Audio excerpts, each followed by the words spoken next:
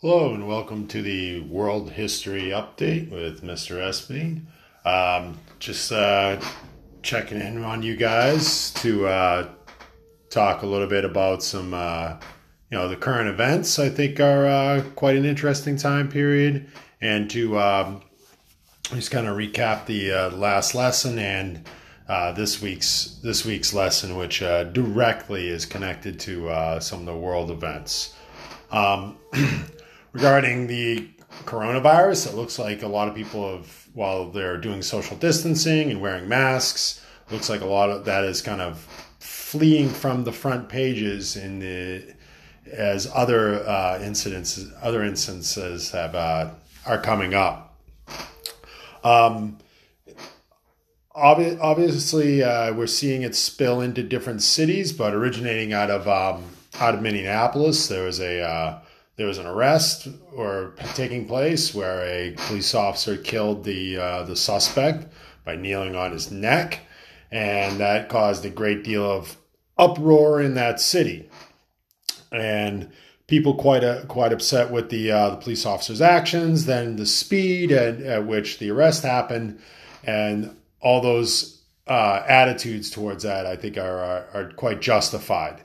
And what I'm seeing is a lot of people No, I don't see anyone agreeing or trying to, argue that the cop did anything right there. I think everyone's in agreement that he did everything wrong, and we'll see how that plays out, because there is a very interesting legal questions there as well. When you use the term murder, there's different degrees of it, and I think people are going to be frustrated when they look at what type of killing that actually was, because when you say first degree murder, that's a premeditated with intent to kill, and I think that's very hard to prove in this situation. So we will see. Right now, he has a third degree manslaughter charge, which basically means he was intending to harm and end up killing. That's actually a very common way that people are convicted of murder. So that does not actually surprise me at all, knowing the system and the crime data. Now, with the peaceful protests, American right to do that. You can do that. I think it's good in nature. Hopefully, there's no issues with spreading of the coronavirus due to it. So that's not I don't think, an issue, and people talking about online and rules of racism and police brutality and any of those issues are great to bring to the forefront in conversations that definitely need to be had. Where there's a divergence of that is with the rioting and looting and destruction of property and just continued violence. And that is somewhat disgusting. And I think we're seeing a lack of leadership at the city level, at the state level, and at the national level with the president on that issue as well. And just some of there is no evidence that rioting ever makes things better. We go back to Baltimore a few years ago. Did not make anything better. The riots there. Go back to Ferguson, Missouri. Rioting there. Did not make anything better. In fact, it drove people from the city, drove businesses from the city. You go back to the 1960s.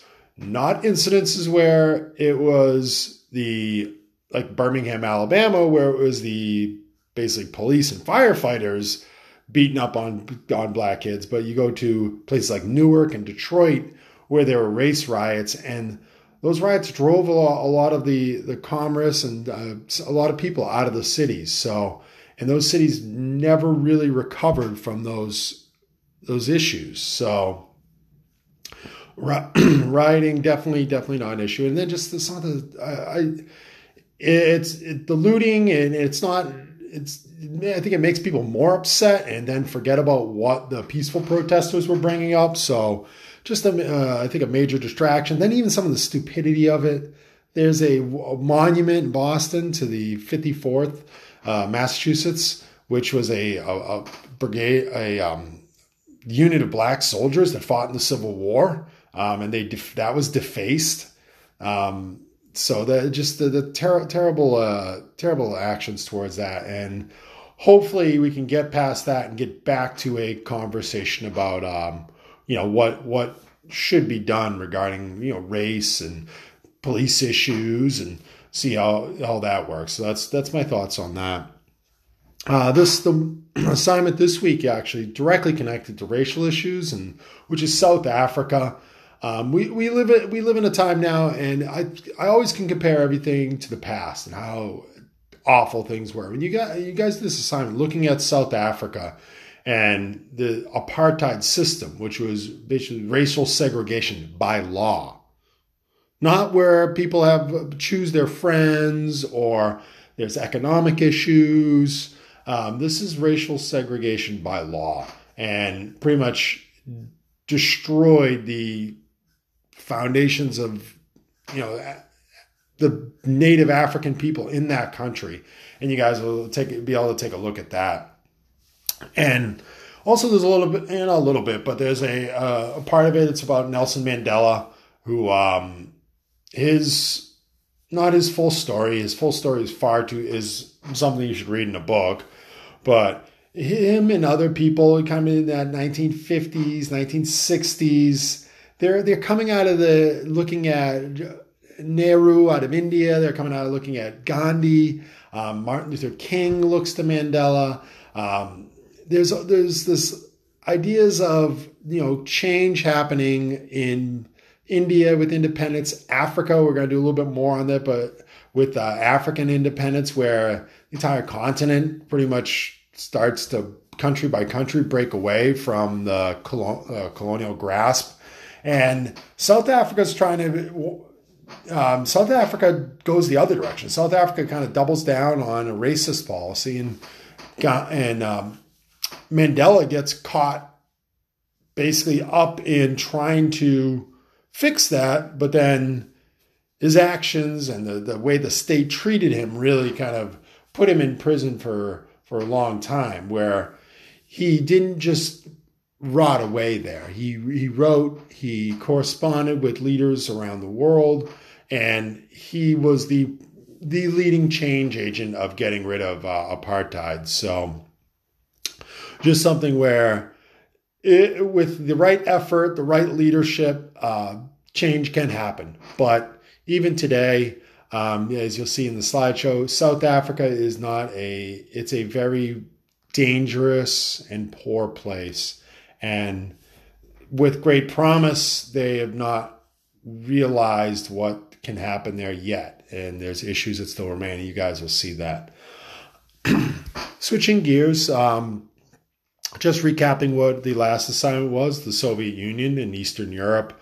1960s and 50s was very much about the Soviet Union and the United States being kind of opposing each other as superpowers. And Soviet Union by force, and using communism where you force people to go by the rules and the state will control what people buy, sell, what their lives will be like.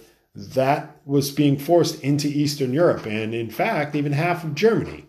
So the rules of communism and this conflict there, we're going to look at how that kind of starts to break down in the following week.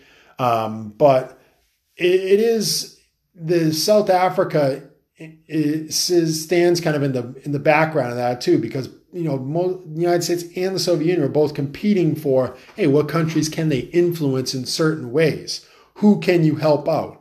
And Africa and South Africa were a battleground for kind of these ideas of, hey, should it be a capitalist state or a communist state? So just something to think about there.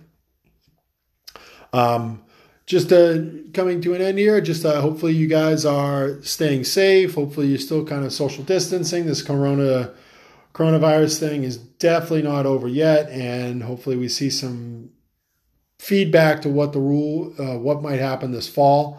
I'm hoping we can go back to normal. Like I said, I'm going to be an optimist this whole time, but we'll see if there's some weird school rules and how we're going to deal with that. So Have a good day, guys, and stay safe. Bye.